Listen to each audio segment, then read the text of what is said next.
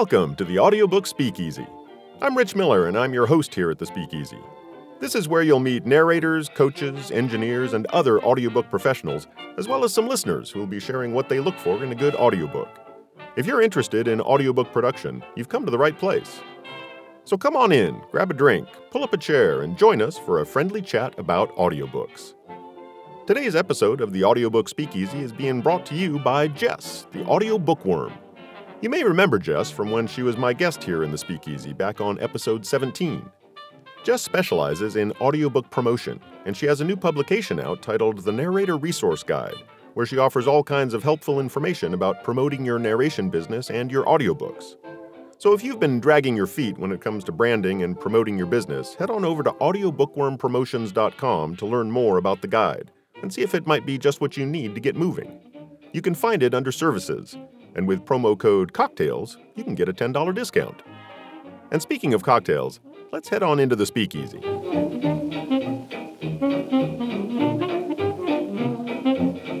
My guest tonight is an audiobook narrator who also coaches narrators, and he gives me a hat trick when it comes to interviewing fellow podcast hosts. First, Casey Trowbridge back on episode 9, and more recently, Marna Young on episode 31. James Anderson Foster, thanks for joining me in the Speakeasy tonight. Oh, thanks for having me. I'm glad you could make it. What are you drinking tonight, James? Tonight I am drinking a Bloody Mary. A Bloody Mary? No kidding. I just bought ingredients for my first Bloody Mary. I have never made one. I have never had one before. And I thought I got to do one of these. Really? Because it's a classic drink, and I've never had it because I've never really liked tomato juice. But I figure maybe vodka will help that. So what type of Bloody Mary are you drinking? I know that Bloody Marys are all over the map.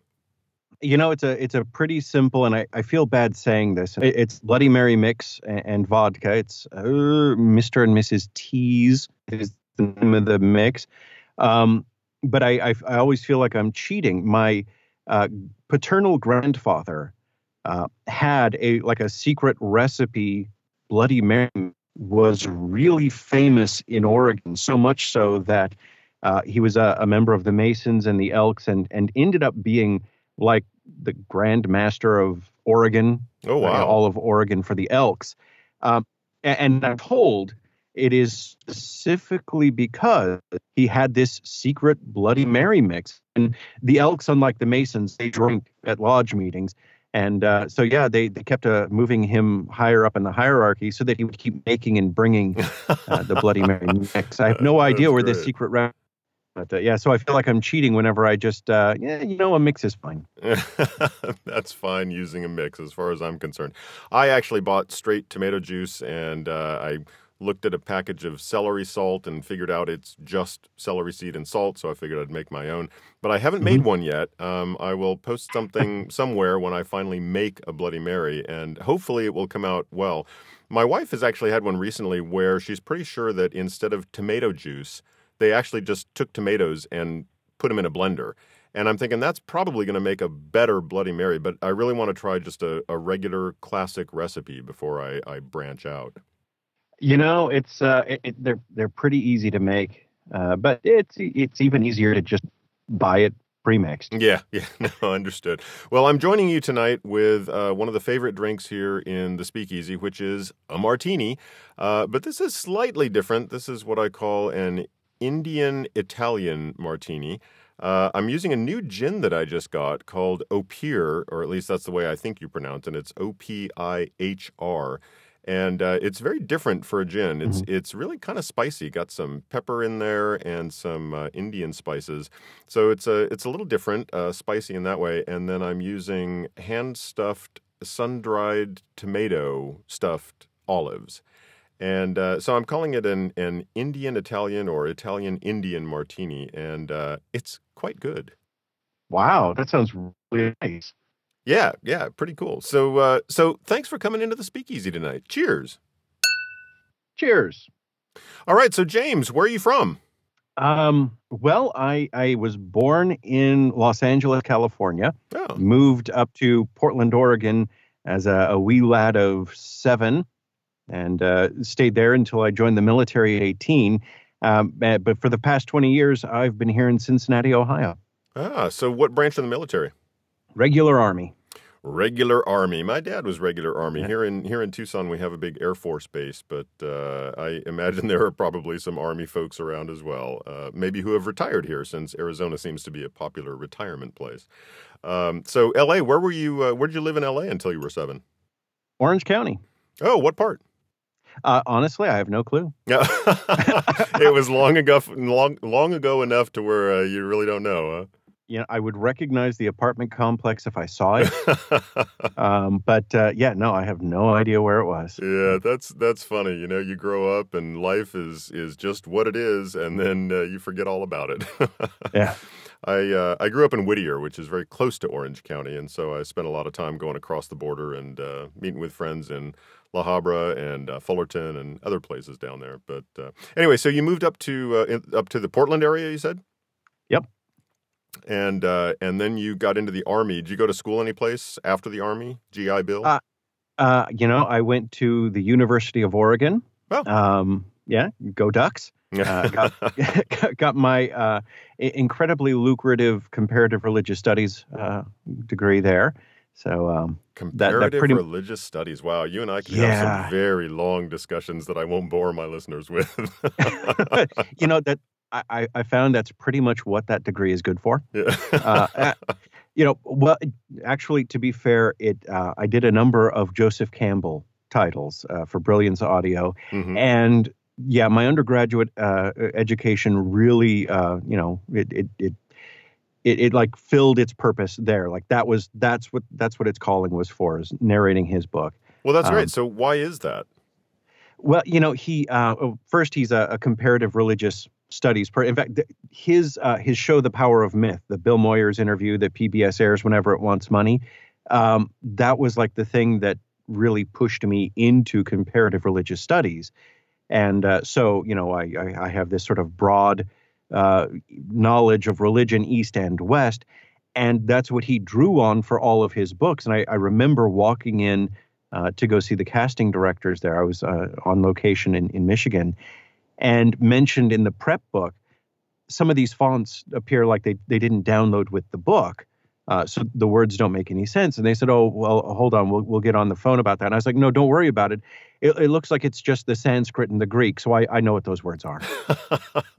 That's great when you can take that kind of a background into a book. Right. And as cool as it was to be able to say that, as soon as the words came out of my mouth, I realized, oh, I sound like that guy. But I didn't care. I said it anyway. And it worked out well. Well, that's great. I got to look that up. I'm not familiar with The Power of Myth. The title actually sounds familiar, but I'm not familiar with his name. So I'll look up the books that you've done and see what might pique my interest there, since that's something that I listen to a lot of about religious things. So comparative religion, and then you moved to Cincinnati, Ohio. Yeah, my wife did her master's degree at the Cincinnati Conservatory of Music here in town. And, we just sort of never left. What was her focus in music? Music theory and history and a little performance. She sings and plays the piano. Oh, that's very cool. I took some music theory when I was in college, and I love music theory. And I'm singing in a chorus now, and I love music theory. Music history is actually the reason that I got out of my music major, because I kept doing worse and worse in the music history courses that I took, and I thought, I'm going to start failing these courses, and for a music major, you can't fail music history. And it's one of those things where it's kind of sad. You grow up and you look back and you go, damn, I wish I'd spent more time on that, because now, as an adult, as a full-grown person, I think I would actually be really fascinated by a lot of the music history that I could just not get into when I was younger. But I love music theory. That's good stuff. So good for your wife. Is she doing any music right now? She vicariously, she's been, we started my oldest, who's 13 now. We started him in Suzuki cello when he was 3. And, so she was the music mom, helping with that. Now he's in marching band in high school. Cool. He plays the trumpet because you can't march with a cello. I was going to say, yeah, that's impossible. And she's still, the dedicated music mom, and we've got another 3-year-old now, and they're picking out musical instruments. She actually ended up going into accounting.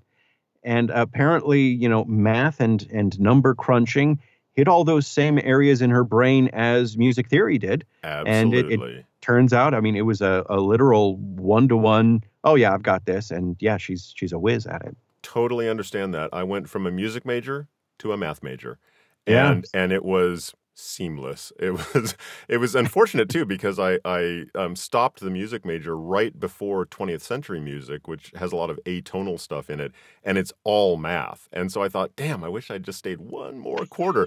But yeah, it is seamless because there is a ton of math in music, and so that makes perfect sense to me. That's You know, great, though, that you're encouraging the kids with music. I personally think that it is one of the best things that my parents ever did for me was piano lessons and clarinet and just being involved in music. I think that it is fantastic for kids. oh yeah. I mean, it does amazing things for their brain development, just across the board. It's not just what learning music does for them, and you've got the discipline of regular practice. Yeah, I mean, Hmm. there's the benefits far outweigh the I don't wanna struggle with the kids when those come up. Yeah, So. no, I completely agree. So you moved out there, and you were doing your wife was doing the music thing. What were you doing?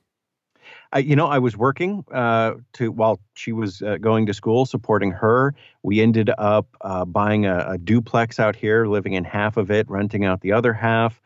Then we started thinking seriously about kids, and so we bought another house.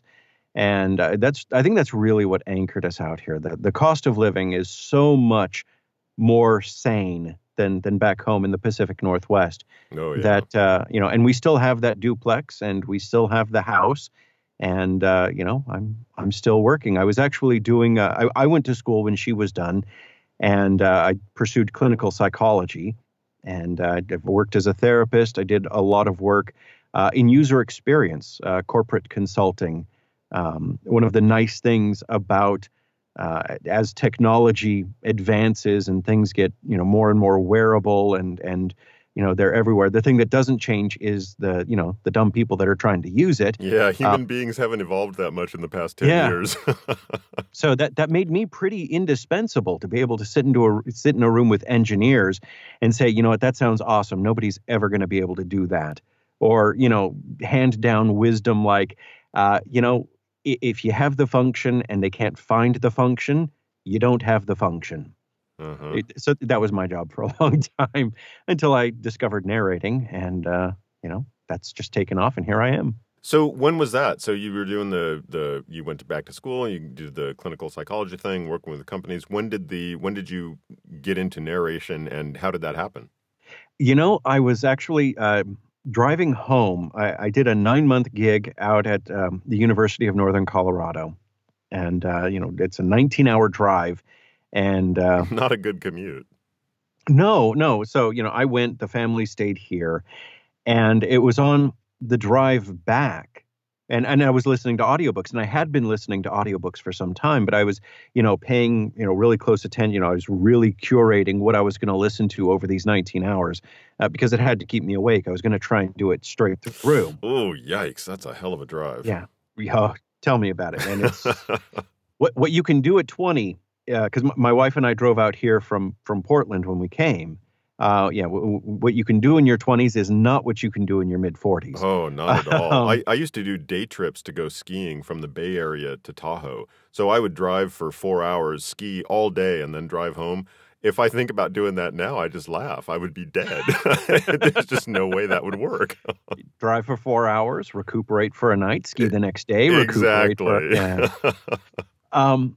So I was lining up these audiobooks, and it was on that drive back. I was listening to the Sandman Slim series with MacLeod Andrews and the Iron Druid series with Luke Daniels. And it was, just one of those light bulb moments for me where I realized, oh my God, people do this.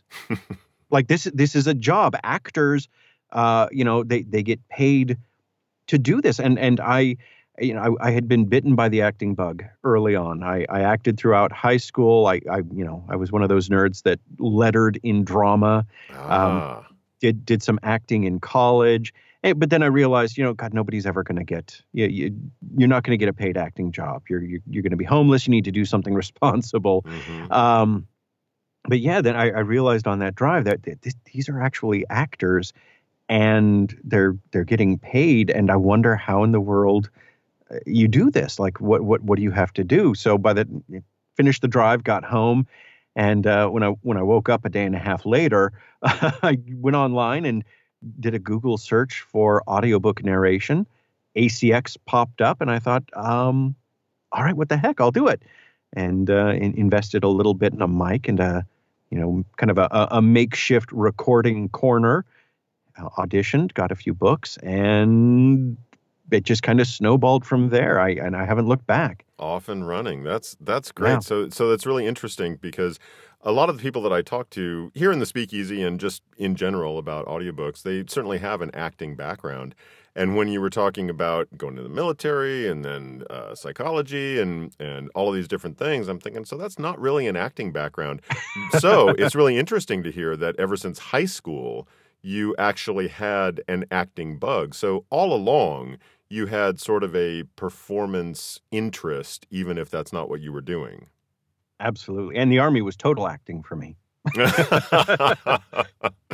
Oh, that's great. Well, maybe it's a good thing that you weren't in a war zone then, or were you? Yeah, I was in a 1,000-man rapid deployment cavalry unit, and we spearheaded the 7th Corps invasion of Iraq during Gulf War I, the prequel. Holy crap. I remember that time well. I was a news junkie back then, and I was working at Bank of America, and I was listening to the radio 24/7. When I was at work, when I was supposedly working, I was listening and following along with what was happening. Wow. So that's quite a shift from something like that into corporate psychology, studies or dealing with user experiences, and then going to narration. That's quite a shift that you've had in your careers. And that's leaving off the time period I spent as a monk. Yikes! No kidding. What kind of monk was that? Buddhist, Tibetan Buddhist. Yeah. And where was that? Well, I did my monastic training up in a place called Karmatriana Dharma Chakra it's above Woodstock, New York, in the Catskill Mountains. But then I lived for a while, bald and in a dress in a little Buddhist Dharma center in Portland. In fact, when I started at the University of Oregon, I was still a Buddhist monk. Fortunately, the University of Oregon is in Eugene, which is kind of a hippie town. Mm-hmm. So being bald in a dress, I didn't get any, no funny looks. That is really fascinating. I'm sure that I won't bore anybody listening with this story, but holy cow, you and I could sit down and I would love to talk to you for a good 6 hours straight about the comparative religion and the Buddhist monk stuff and all along that. But getting back to audiobooks, so you didn't get into voiceover, you got into audiobooks, and it was absolutely straight into audiobooks. And are you doing any other sort of voiceover at this point, or is it just audiobooks when it comes to sitting in front of a mic? It is just audiobooks. I have one side project, which is a podcast, and that podcast is about audiobooks. Mm-hmm. I love the medium. There's something so visceral about human beings telling other human beings stories, even nonfiction story, even nonfiction titles. Sure, there's just something. Yeah, there's something about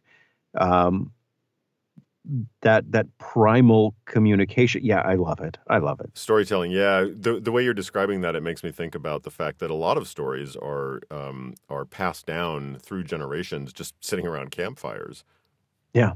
Yeah. So, so that's great. I definitely want to get into the podcast too, but going back to the audiobook. So you hit the ground running. I mean, you decided, okay, well, this sounds great. People actually do this. Ooh, I'm going to look into it. Oh, look, I can get a job. And so you started narrating pretty quickly. How did that progress? Did it progress pretty rapidly, and you made relationships with authors or publishers, or was it all through ACX for a couple of years, or what happened in that beginning period? It really did progress rapidly. I did, one or two books here and there. And fortunately, I think, it was the first two or three books that I auditioned for, I got. So that positive feedback kept me coming back to do more. And then I landed the first book in the Adrian's Undead Diary series. And the author, Chris Philbrook, had already built up this huge fan base. I mean, really dedicated fan base. And so as soon as those books started coming out, these people started buying them. And that's when I realized, this could really be a career. I had a couple, $10,000 months just on royalty share. Oh, that's great. Through this, right? And that's when I start thinking, okay, this isn't a hobby, Right. This is probably around month 3. And I had made Facebook friends with Luke Daniels, with McLeod Andrews, Scott Brick, just a bunch of people. I started getting involved in the forums, lurking in the corner, trying to get whatever information I could. Communicating with Scott Brick, who is not only an amazing talent and an amazing wealth of information, but ridiculously generous with his communication too. Oh, yeah. And that was hugely helpful. And I spent about a good year and a half just doing ACX. And was it late 2014, maybe early 2015? There was an APA mixer that was scheduled in Michigan by Tanya Eby. And I thought, you know what? It's 6 hours. I'm gonna make it. I'm gonna go out and drive. Enough people had said over and over and over again that in this business you have to meet people. The publishers hire people they know, and I thought, well, okay, I have to get out of Cincinnati and see some people. Mm-hmm. And so I made the drive out there, and was a complete and total nervous wallflower. They had an open bar, which helped tremendously, undoubtedly. And then Luke Daniels showed up, of all people. And I worked up the courage to go up and say hi. I was like, hi, I'm James Foster. We're Facebook friends. And, he was immediately outgoing. He was like, oh, yeah, James. And he talked about pictures I post of my kid on Facebook. And I told him the story about how he was one of my inspirations for getting into audiobooks. And he said, oh, you know what? That's fantastic. And then he started talking about my books.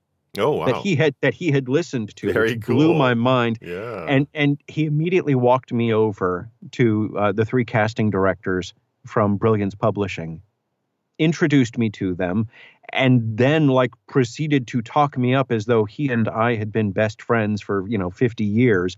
And it's like my entire professional career.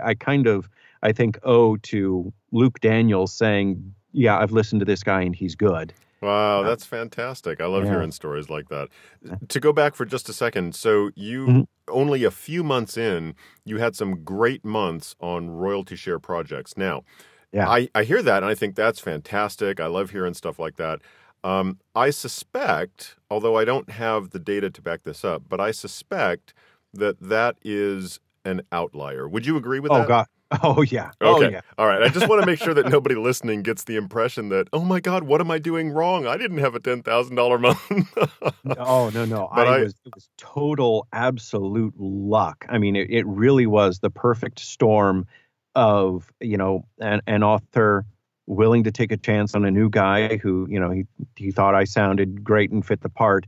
But also, he had a rabid fan base, and he had a rabid fan base for a reason. The books were good, and if he wasn't writing, he was promoting, and he was traveling constantly, going to conventions. The guy was not, this was his literal full-time job, writing and promoting. And so, that's huge, that promotion. I'm not going to say, he's the entire reason for my success. I have enough ego to say that, yeah, I think I did a good job on those books, but there was so much. I absolutely lucked into that. Yeah. Yeah. No, that makes sense. I've had, I think about half of the books that I've done, maybe less than half, were royalty share, and I think I've only had one that has really earned out. And some of the others, they do okay, and some of the others, not really getting any revenue there. But I think that having somebody who within a few months has a huge month because of royalty share is a little bit unusual. It's great, but a little bit unusual. Oh, it's more than a little bit unusual. Yeah. Um, Well, that's good. It sounds like it got off to a great start for a lot of good reasons. I like the fact that you recognize the fact that there was some luck there. I think that Jeffrey Kafer just posted recently, here are the things to success, this, and the other thing. And a lot of it is just luck. I mean, it's where you are and who you meet. And I think that is true, having done some other voiceover work as well, that there's a lot of that in voiceover in general. And for that matter, in creative endeavors and performance in general, sure. Yeah. is who you know and who you talk to, and who you just by random have an opportunity to talk to, and that doesn't always happen, and when it does, it's great. So that sounds great as a way to get into it and to convince you that you could continue going in that direction. Yeah. Well, and honestly, it was luck that got me in with publishers. I was lucky that Luke Daniels was there. Lucky that he accepted the friend request on Facebook from an absolute nobody. Mm-hmm. Lucky that he had happened to listen to one of my titles, at least the 5-minute preview, or I don't know if he listened to the whole thing or not. And honestly, I don't care. I was just thrilled that he knew my name. Right. And then I was so lucky that he took his time there at the mixer to make 15 minutes about me. I mean, that was so generous of him, and I was so lucky to be the recipient of that. And it was because of that. Because I firmly believe it was because he took the time to do that I was then able to. I mean, my first publisher gig was with Brilliance not too long after that, and then once they took a chance on me, then that kind of makes it okay for another publisher to say, all right, well, Yep. they hired you, and then they hired you again. So you're reliable. We'll give you a shot. And yeah, I mean, my entire career here is just based on luck, I think. Tiny little bit of talent. Right. I would say more than a tiny bit. I mean, my guess is that if Luke had listened to some of what you had done and thought, oh, well, that's crap, when you had met him in person, nothing would have happened after that. So I would say that it's probably not just a tiny bit of talent. Clearly, you were doing something right, but hey, that's a great blend of luck and talent. Going forward from there, have you gotten into any kind of a specialty niche? I mean, is there something specific that you focus on, or do you narrate all kinds of different things? Is there anything that you won't narrate? I'm going to answer that backwards because it's easiest. At this point, a few years ago, I probably would have said there's nothing I wouldn't narrate. But there is. I've done some true crime focusing on kids. Ooh. And being a dad myself, and not just a dad, but I'm like that dad. My kids are awesome, and I will happily tell you about them and show you a billion pictures on my phone. Mm-hmm. And those were tough. I can imagine. I don't think I can do that. Just thinking about any kid getting hurt in any way, it's too much for me. I mean, I'm stammering now talking about it. Mm-hmm. So yeah, that's out. No, that's one of those things. I could see how that could be very difficult for people in certain positions. I don't have kids. My guess is I would not have quite that much of a visceral reaction, but you never know. I haven't read anything like that, and so I think that that's great if you recognize the fact that, yeah, I'm not going to do that. Yeah, in order to do the book right, I would have to invest myself in the book to such an extent that it would make me really uncomfortable. Mm-hmm. So not again. I did it twice, and but I wouldn't turn down probably an incredibly lucrative narration gig for something like that. But it would have to be super lucrative. God, and even then, I'm saying that even then I might have to turn it down. Yeah, that's good to know. Yeah, but beyond that, I'm a pretty solid mix between nonfiction and fiction, which is nice. It makes me really like super bland when when you've got that 2-minute window with like a casting director, and they say, "So, what kind of books do you narrate?" And then you're like, "Well, we're about 50-50 split, nonfiction, fiction." Great, you've told me nothing about you. But it really is. It's kind of the roll of the dice, or a flip of a coin, I guess, 50-50, what I'm going to get next, either nonfiction or fiction. I love doing both. I'm an avid learner still. And nonfiction books are fantastic for that.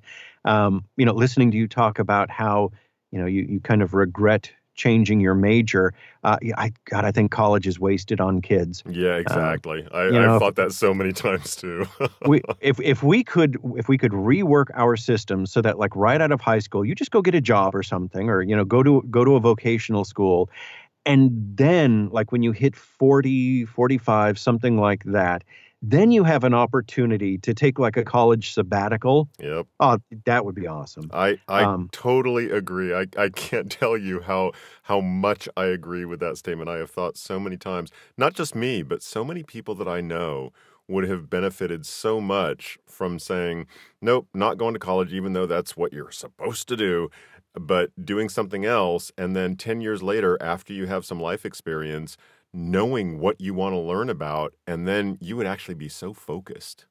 Right? Yeah. Yeah. So it's totally get that. Yeah. So I love that aspect of nonfiction titles, but I also, I'm an actor, and I love fiction as well. So in fiction, what do you really like doing? I love urban fantasy. There's something about it. I love there's such a blend of other genres that come into it. So I know that phrase. Describe to me what is urban fantasy? So urban fantasy is like, do you remember like the fantasy / horror movies in the 80s? Oh yeah. Right. It's kind of like that in that, and I don't mean just like the cheerleader, slash and blood and boobs. But the fact that they were like all over the place, Gremlins. Yeah. And that's kind of what urban fantasy is, right? So it's typically set in the real world, most often modern times, maybe not. So there's very little world building, but the idea is there's always something just outside of the normal perception that most people aren't aware of going on, whether it's, monsters, zombies, magic, whatever.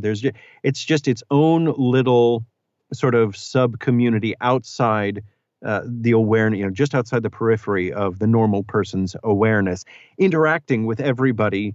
And, most normal people don't even notice it until something, bites them or blows up in magical flames, or whatever. Until they find the body, yeah.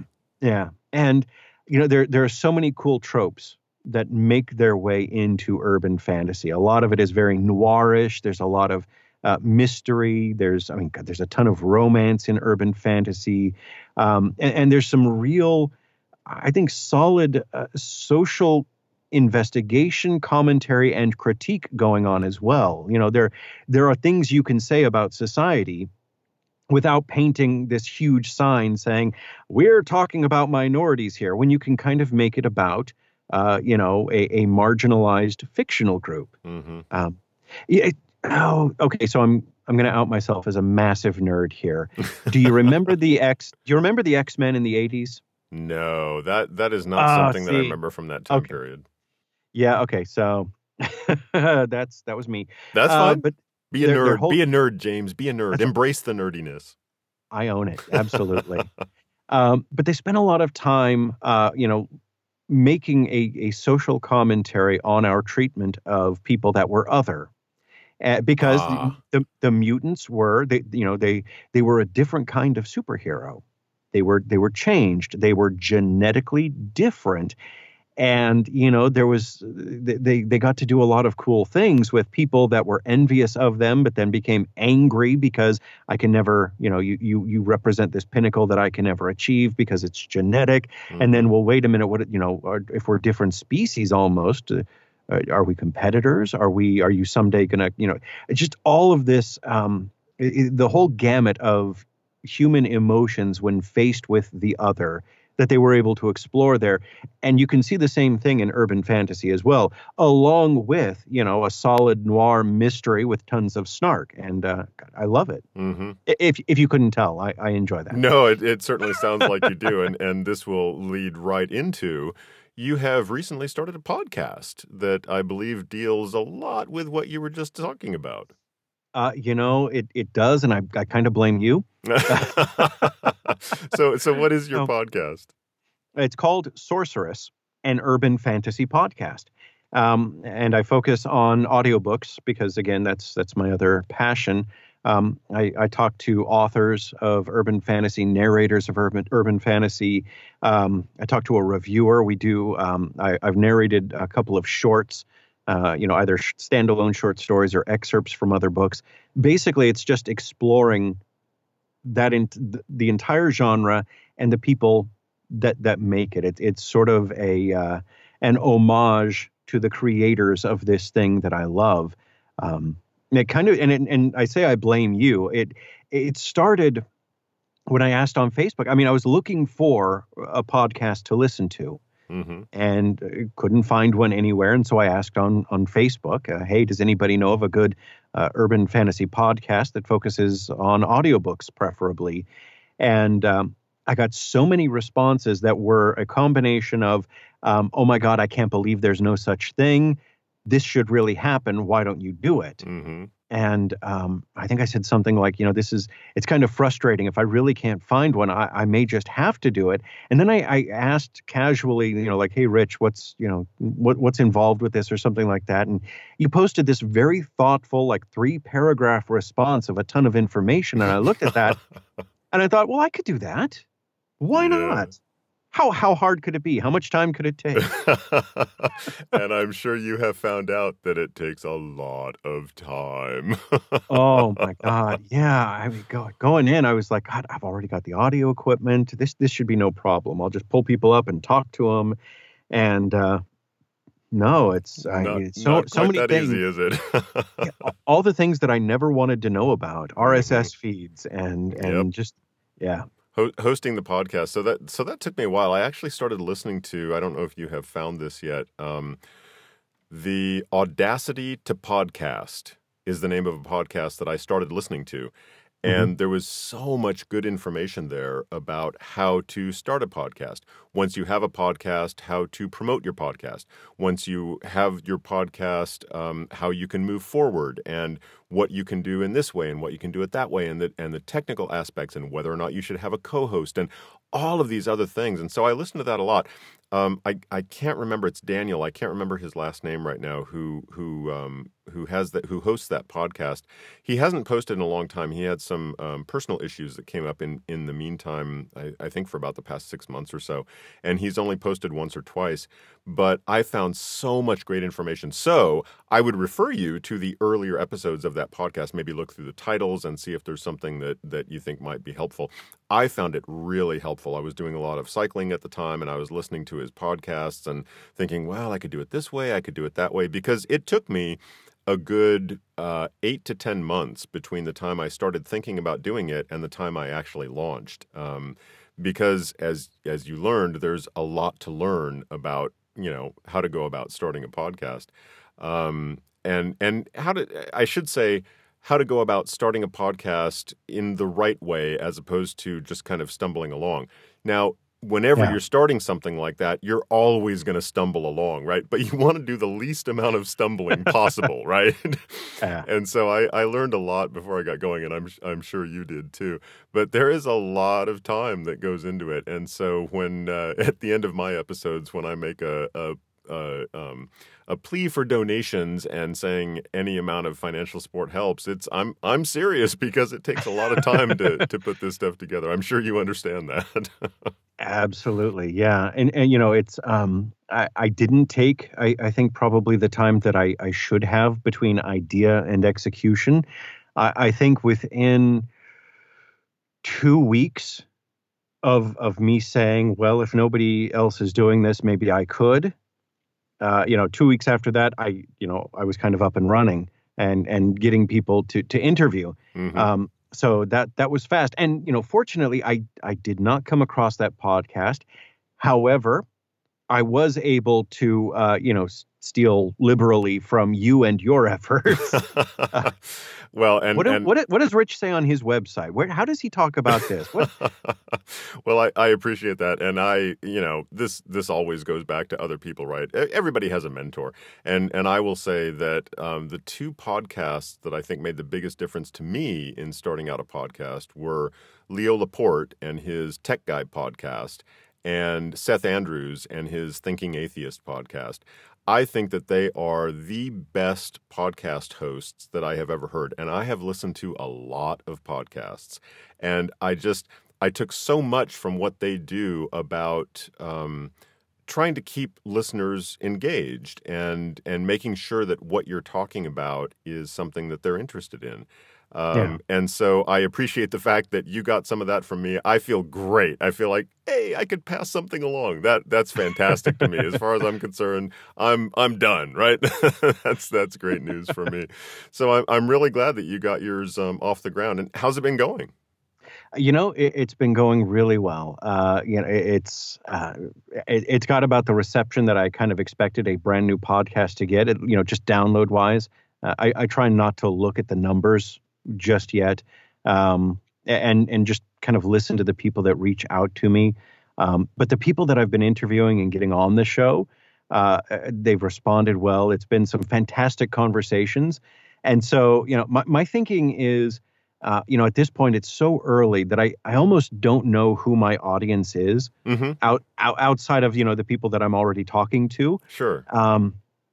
And so I'm just going to kind of geek out and talk to other geeks that geek out about the things that I geek out about. And that's key. I got to say, I think that is totally key, is that what you're doing is a podcast about something that you are really, really interested in. And I think that will work. That's what's going to drive it forward. That's my hope. And, if any casting directors out there happen to listen to it and think, oh, yeah, urban fantasy, James Anderson Foster, that's not going to hurt me either. Nope. I'm that's happy for them to make that connection in their brains. Yeah, no, that's great. The episodes that I've listened to so far, I think that the only episode I haven't heard so far is the most recent one. But it's been great. It's very clear that you are very interested in the topic that you were talking to your guests about. So that's great. And I certainly hope that comes across with mine as well, that I love talking about this stuff. Whether it's narrators or engineers or casting directors or whoever it is, I find the whole audiobook industry really, really interesting. And so I think that if that's the case, hopefully that comes across to everybody listening. So that's great that you started that. There is another aspect, though, that I think is even more important to the majority of people who might be listening, and that is the fact that you coach audiobook narration. How did that come about? It kind of came about. First off, I want to mention the name of my coaching is Fostering Characters. Mm-hmm. And I'm bringing it up not only to plug there. myself. Thank you. Well, actually, I bring it up to give credit to A.T. Chandler because he came up with the name. Ah. And I thought it was just brilliant. And so, as I did with Scott Brick, I have stolen, with his permission. He gave me the name to use, but it's totally his idea. Mm-hmm. And it's just a brilliant name. But the coaching sort of came out of a need that I had with my own acting. And that's, I really wanted to go on creating real characters, a bunch of them at a time. And, kind of coming from a method acting background, you don't have 3 months to prep one character who has just, one set of lines out of a 90-page screenplay. Sure, yeah. You've got a week to prep a 350-page book with 200 different characters. Well, when you put it that way, it sounds a little more difficult.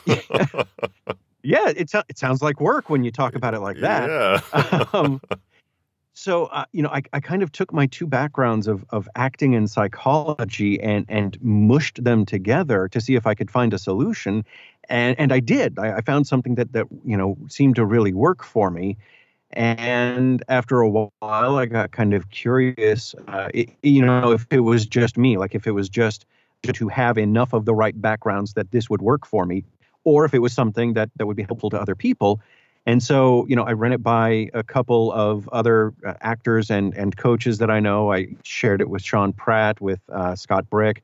I don't know if I can say his name too many more times. Scott Brick. I've heard of it. Yeah, let me pick up that name there really quick. I think I dropped it. And I got enough good feedback from them that I thought, well, all right, I'll open it up to some beta testers and see what other people think. And the response was overwhelmingly positive. I went back to those, spent time talking with Sean Pratt about how to fine tune it. Even had a session with Jeffrey Kafer on just the business aspect of stuff, and rolled it out. And that's what it is now. It's really a course focused on a specific set of techniques that I've developed out of both acting and psychology that help actors figure out who their characters are quickly, get into character quickly, and then bounce in and out of each character as necessary. And people seem to find it helpful. I have seen nothing but positive comments online from people who have done some coaching with you. Give me a really brief example of what you would talk about in a coaching session with somebody that wants to work on characters. Well, I mean, without giving away any trade secrets. Right. I mean, I don't want you to go through like an entire hour-long coaching session, but just a brief example. Sure. So the very first exercise we go through, I call role exploration. And really, it's a tool from psychology used in various types of parts theory of personality treatments. And the idea behind parts theory of personality, and in psychology, there are countless theories of mind and theories of personality. And frankly, all of them are wrong, but all of them are useful in certain contexts. And, in parts theory of personality, the idea is that while we feel like a unitary personality, right? You feel like Rich Miller, I feel like James Foster. And, we may wear different hats throughout the day, but, we're us. Mm-hmm. But parts theory of personality says that the different roles that we play throughout the day, especially the big roles, the big life roles, husband, wife, parent, child, sibling, friend, employer, employee, these big roles, they are different enough in our goals and desires and even physicality that they almost qualify as different personalities. And the idea is that they say that instead of having one primary personality, what you really have is more of a board of directors. And what you do is throughout your day, as your roles shift, you sort of seamlessly move in and out of whoever's in, the hot seat in charge. For example, if I'm sitting on the couch and I'm talking to my wife, and then my 3-year-old walks in, I can turn and I can address whatever it is he needs, and I can talk to him. And then, if the phone rings and it's a publisher, I can stop and I can talk to them. And then I can hang up and I can go back and I can talk to my wife. And who I was, how I was behaving, what my needs were, what my, the way I physically carried myself was absolutely different in all 3 of those situations. I can just and if I ever screwed them up, if I ever talked to my wife the way I talked to my 3-year-old, you'd better believe she'd let me know something was wrong really quick. No doubt. Right? Yeah, I mean, and if you talk to your publisher the way that you talk to your 3-year-old, even worse. Right? Or, maybe if I talk to a publisher the way I talk to my wife, I might get more gigs. I don't know. Yeah, no, but you can see what I'm getting at, that mm-hmm. These are, they're very different. And the way these roles are created isn't all that much different than how artificial roles in acting are created.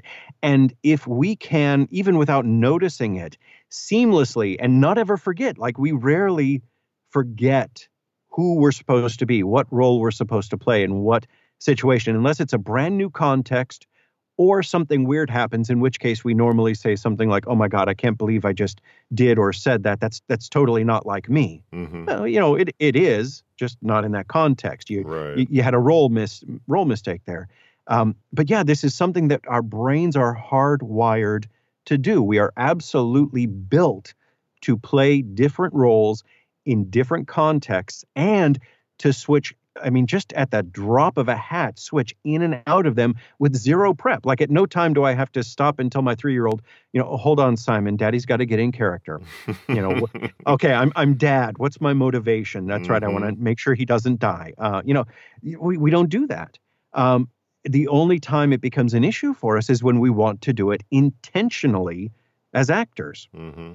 And so a lot of what we work on in fostering characters is how to take those muscles that we've already developed to do this exact same thing and get out of our own way and apply them in acting. Because, yeah, we're already hardwired to do this stuff.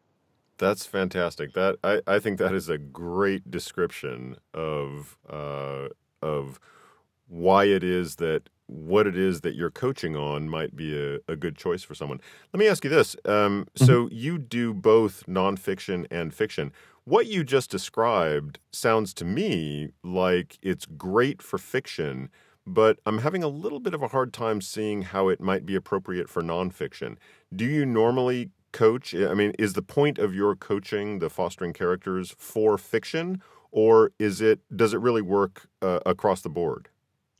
It works to a degree, like it generalizes to a degree across all genres, including nonfiction. But it is, like you said, yeah, it is absolutely targeted at fiction character work.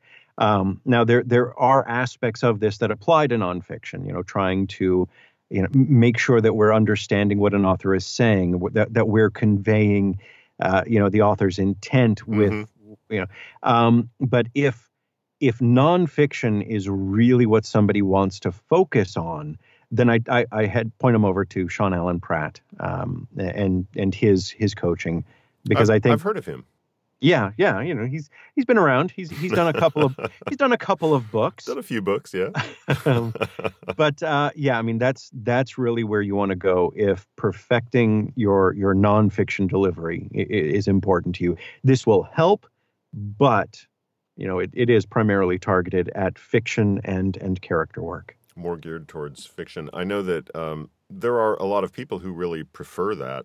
I'm kind of like you. I mean, I split mine. I love some of the character work. One of the most recent books that I did, Currency of Souls, I loved doing that. It was most of it was first person, and I felt like I was this guy, and so I love that character work. But half of my work is nonfiction. And I've gotten to the point where I really love that stuff too. I'm really getting into trying to present information to somebody in an interesting and engaging way that they're interested in hearing. So, but I know that a lot of people are very much more geared towards, I want to play these characters. I want to do the voices. I want to do the people. I want to, totally encompass them. So it sounds like what you're describing is perfect for that. Yeah, and to as much as I love the character and fiction work, you got to give props to the nonfiction side as well. And I have heard from numerous people, not just Sean Allen Pratt, but I've heard from publishers and casting directors as well, that if you do nonfiction well, then an entire like extra realm of audiobook work opens up to you. Oh, absolutely, yeah. There's so many that just won't do it, or they don't do it well. Mm-hmm. And it drives me crazy when I hear, when people talk about how there's no acting in nonfiction. Oh no! Because you may get a nonfiction book that you are fascinated by and engaged in, and that you find so very interesting. But those are rare gems. I'd say at least 6 out of 10 times, this isn't a topic I would normally be reading on. Right. This isn't, but I can't read it like I don't care, because the person who wrote it, developed months or years of their life, and they're incredibly passionate about what they're trying to convey. And the people that buy the book and want to listen to it are also really interested in that. And I owe it to both parties to be as engaged. I mean, if you're listening to a nonfiction audiobook of mine, hopefully, it sounds like I'm very interested in the topic, Mm-hmm. and and I'm engaging, and that's definitely acting sometimes. Yeah, yeah. No, I hear you there. I continue to think that nonfiction is at least as difficult as fiction, um, depending on Yeah. what you're trying to accomplish. But it can be very difficult, and not being engaging, not being interested in the subject, whether it's fiction or nonfiction, comes across. And so, Yeah. if you really aren't interested, that is not a good thing for a nonfiction book, because the people who are looking at that book are not just randomly picking this nonfiction book. They're picking it because that topic is of interest to them. And if you can't do it with interest, if you can't keep their interest, then that's a big problem. Yeah, absolutely. Yeah. Well, that sounds great. So what advice do you have for aspiring narrators out there? Maybe a few things that have come up in some of your coaching sessions, or things that you've encountered along the way in your own career? I would say don't do it. Stay away. Yeah. Just so that you can You- get more you- titles, uh, right? exactly. Quit competing with me. No. Honestly, I think the the best advice I could give is to look at what's being done, right? Find out what works. I- you're not going to reinvent any wheels here. If you really want to do audiobook narration, listen to a ton of audiobooks. Just listen to a ton, and don't necessarily listen to just the ones you're interested in. Listen to them for pleasure, but also listen to them for technique. Listen to them like it's a class. How does somebody do this? How does somebody do that? Um, if you're interested in pursuing fiction or nonfiction, and a specific genre, pick up AudioFile magazine and see what books are getting rated the best in that genre. Mm-hmm. See what books are winning awards in that genre. See what books are popular on Audible, that are in the top 50 for that genre, and listen to them. Listen to what the highest rated, the best reviewed, the award-winning narrators and audiobooks sound like, because I see so many questions from new narrators where they're struggling to try and figure things out when they don't have to. I mean, the answers are there. It's you're never. Yeah, I shouldn't say never, but you're hardly ever going to be the first person to encounter whatever question you have. Mm-hmm. How do I do this? How should it be done for this? Odds are good. There are about 150 other books that have dealt with this. And so if you're listening, if you're cultivating a broad and deep experience of audiobooks, then you're already going to know, oh, this is how this is done. You know what I mean? Mm-hmm. Oh yeah, absolutely. Okay. Don't reinvent the wheel. Exactly. Don't reinvent the wheel, and just listen to a crap ton of audiobooks, especially mine. I like that advice. That's good. I think anybody could appreciate that. So James, that all sounds great. Where can people find you if they're looking for you online? Oh, online. I was going to say, where can people find me? Well, that depends on the Cincinnati, time. Ohio. That's right. There's a coffee shop just down the street from me that also serves bourbon, and odds are good that you can find me online at jamesnarrates.com. You can find out more about my coaching at fosteringcharacters.com. And I'm also frequently bumbling around Facebook yelling at people to get off my lawn.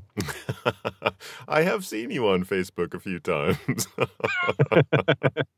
That's great. Are you on Twitter as well? Oh, I am. Yeah, also James Narrates. I'm on Instagram as James Narrates. I'm trying to make it easy for people to find me, and also easy for me to remember what my username is. But be forewarned, if you follow me on Instagram, you're pretty much only going to get pictures of my pets and kids. Yeah, So no, if it's work-related stuff, I understand. I'm still on Instagram, and I have the account active, and about once a month I post a picture, but it's usually of cocktails and my dog, and that's really about it. It's Yeah. Twitter and Facebook that I spend the rest of the time. So anyway, that's great. That's great. I really appreciate you coming in and sharing all the information that you have, especially about the fostering characters. I've seen nothing but great comments from people who say that they learned a ton even in just a first session. So it's been great hearing from you exactly what you do with that, and hopefully that will help other narrators going forward. Well, it's been great being on the show. Thank you so much for having me. It has been my pleasure. I hope your Bloody Mary was good. I'm down to 1 olive in my martini, and anybody who knows me knows that I drink 3 olive martinis. 3 martini olives would be a bigger problem, but three olive martinis, and so I'm down to 1 olive, and that will be gone shortly. Well, thanks for coming in. Really appreciate your time. Oh, thank you for having me. I appreciate you letting me be here. Well, that's it for tonight. Many thanks to James Anderson Foster for coming by the Speakeasy to share a drink with me. I loved hearing about all the different careers he's had, and especially about his approach to coaching. I've seen a bunch of positive comments online about James's fostering characters, so if you need to up your character game, be sure to check out fosteringcharacters.com. And many thanks to the Audio Bookworm for sponsoring tonight's episode of the Audiobook Speakeasy. Be sure to visit audiobookwormpromotions.com and use promo code COCKTAILS if you'd like to pick up Jess's narrator resource guide. You can find the Audiobook Speakeasy on iTunes, Stitcher, and Podbean, and all the apps that pull from iTunes. And you can find me at richvoiceproductions.com, where I've got some samples and links to audiobooks I've narrated, and where I'm also posting episodes of the Audiobook Speakeasy. If you're enjoying our Speakeasy chats, please leave a review on iTunes or Stitcher. And if you're not enjoying them, please find a podcast you do enjoy and leave them a review. If you think this show is educational, entertaining, or valuable simply because it gives you an excuse to sit down and enjoy a cocktail in an otherwise hectic day, I'd really appreciate it if you'd add a buck or two to the tip jar. You can make a per-episode donation by signing up at patreon.com/audiobookspeakeasy, or you can make a one-time donation by visiting paypal.me/audiobookspeakeasy. Any financial support is greatly appreciated and helps me keep the lights on here in the Speakeasy. Until we see you here in the Speakeasy again, I hope you can find some time to enjoy an audiobook. Cheers!